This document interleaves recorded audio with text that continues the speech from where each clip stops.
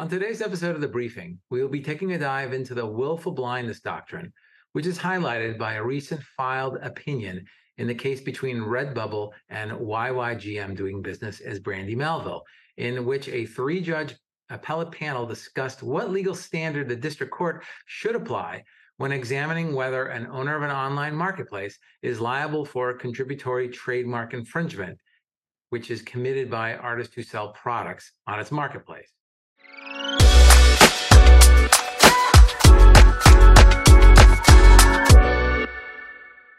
I'm Scott Hervey of Weintraub Tobin, and I'm joined today by my colleague, Jamie Lincenberg. Jamie, thank you for joining us today. Thank you, Scott. I'm happy to be here. Jamie, can you provide a quick recap of the lawsuit? Absolutely. In 2021, Brandy Melville, a popular manufacturer of clothing, home goods, and other items, sued Redbubble for trademark violations, alleging infringement of its registered Brandy Melville heart mark and LA lightning mark.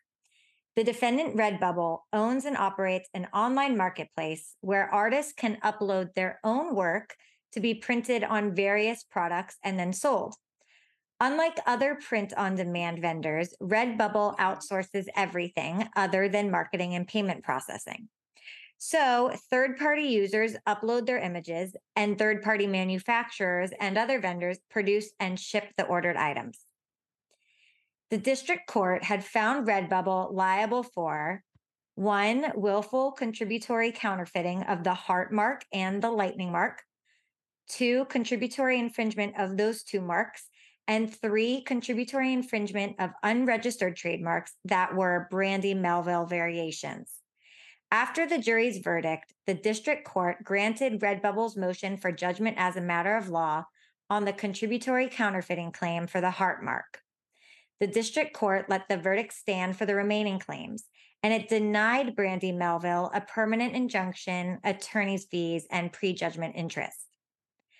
On Monday, the Ninth Circuit appellate panel overturned much of the lower court's findings and remanded for reconsideration of Redbubble's motion for judgment as a matter of law, telling the district court to use the correct legal standard for what constitutes willful blindness, the doctrine we will explore in more detail today.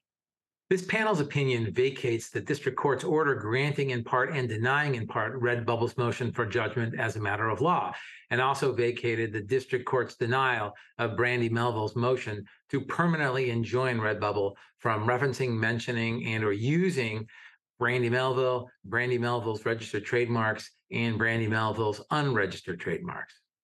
In reversing the lower court with respect to Redbubble's contributory infringement liability, the panel held that a party is liable for contributory infringement when that party continues to supply its product to one whom it knows or has reason to know is engaging in trademark infringement.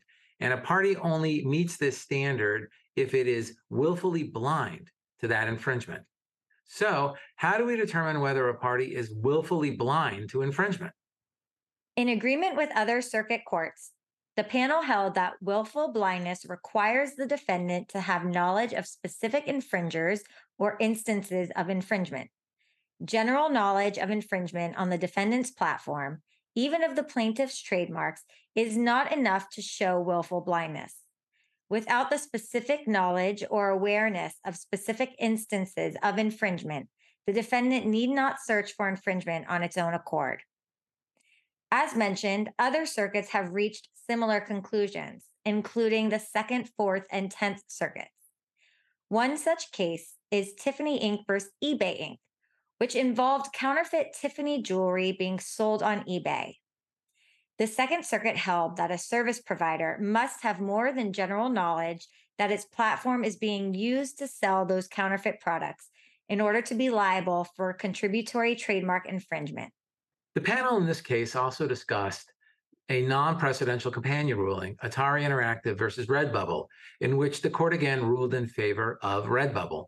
In that opinion, the court said that most of the evidence Atari relied on to show that Redbubble was willfully blind was evidence of general infringement on Redbubble's website and not specific instances of users infringing Atari's marks. Atari's evidence showed that When it notified Redbubble of specific infringing listings, Redbubble removed them. As a large online marketplace, Redbubble's response was reasonable, according to the court. At a minimum, the court said that the evidence did not show that Redbubble took active steps to avoid acquiring knowledge. Redbubble has said that they are pleased that the Ninth Circuit agrees that they are not contributory liable when third parties misuse Redbubble services to infringe without Redbubble's knowledge, and that this ruling helps ensure that Redbubble can remain an open marketplace where hundreds of thousands of independent artists and designers can sell their creations. So, Scott, as we wrap up here, I am left with a few questions. Based on this opinion, it seems that online marketplaces such as Redbubble or even an Amazon or eBay would only be liable for user submitted trademark infringement when they have that specific knowledge of such infringement. And that seems here to be determined based on notice and takedown principles. And if the intention of the willful blindness doctrine is not equivalent to a notice and takedown, then exactly what facts would demonstrate willful blindness other than a disregarded takedown notice? The court doesn't seem to address this here. Further to that, under the standard presented here and compared to the elements of the DMCA copyright takedown notice, could a rights owner send a notice claiming that a specific product is always infringing and thereby put the burden on the defendant to find and prevent every instance of that product on the site? In that same vein, it's apparent that defendants would benefit from a statute specifying what constitutes a legally effective trademark takedown notice. The panel sidesteps this question, but will be an issue to keep an eye on moving forward.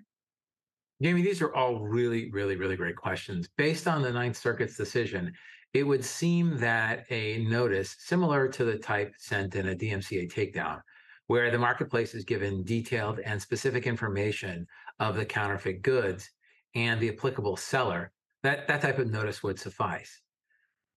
Based on the court's opinion, I don't think that a general notice to the marketplace that a type of product would infringe in all instances, and as you noted, thereby putting the burden on the defendant or the marketplace to find and prevent every instance of this product, I don't think that would suffice.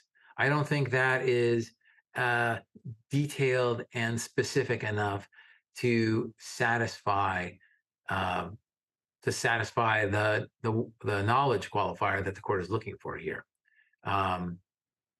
But given that this is a new development from the Ninth Circuit, I'm certain that we're going to see follow-up cases on this. So thanks for bringing this to our attention, and we'll be certain to watch for cases on this matter. Absolutely. Well, that wraps it up for this installment of The Briefing by Weintraub Tobin. Thanks for tuning in today. Please remember to subscribe to our podcast and to our YouTube channel, and like and leave us a comment.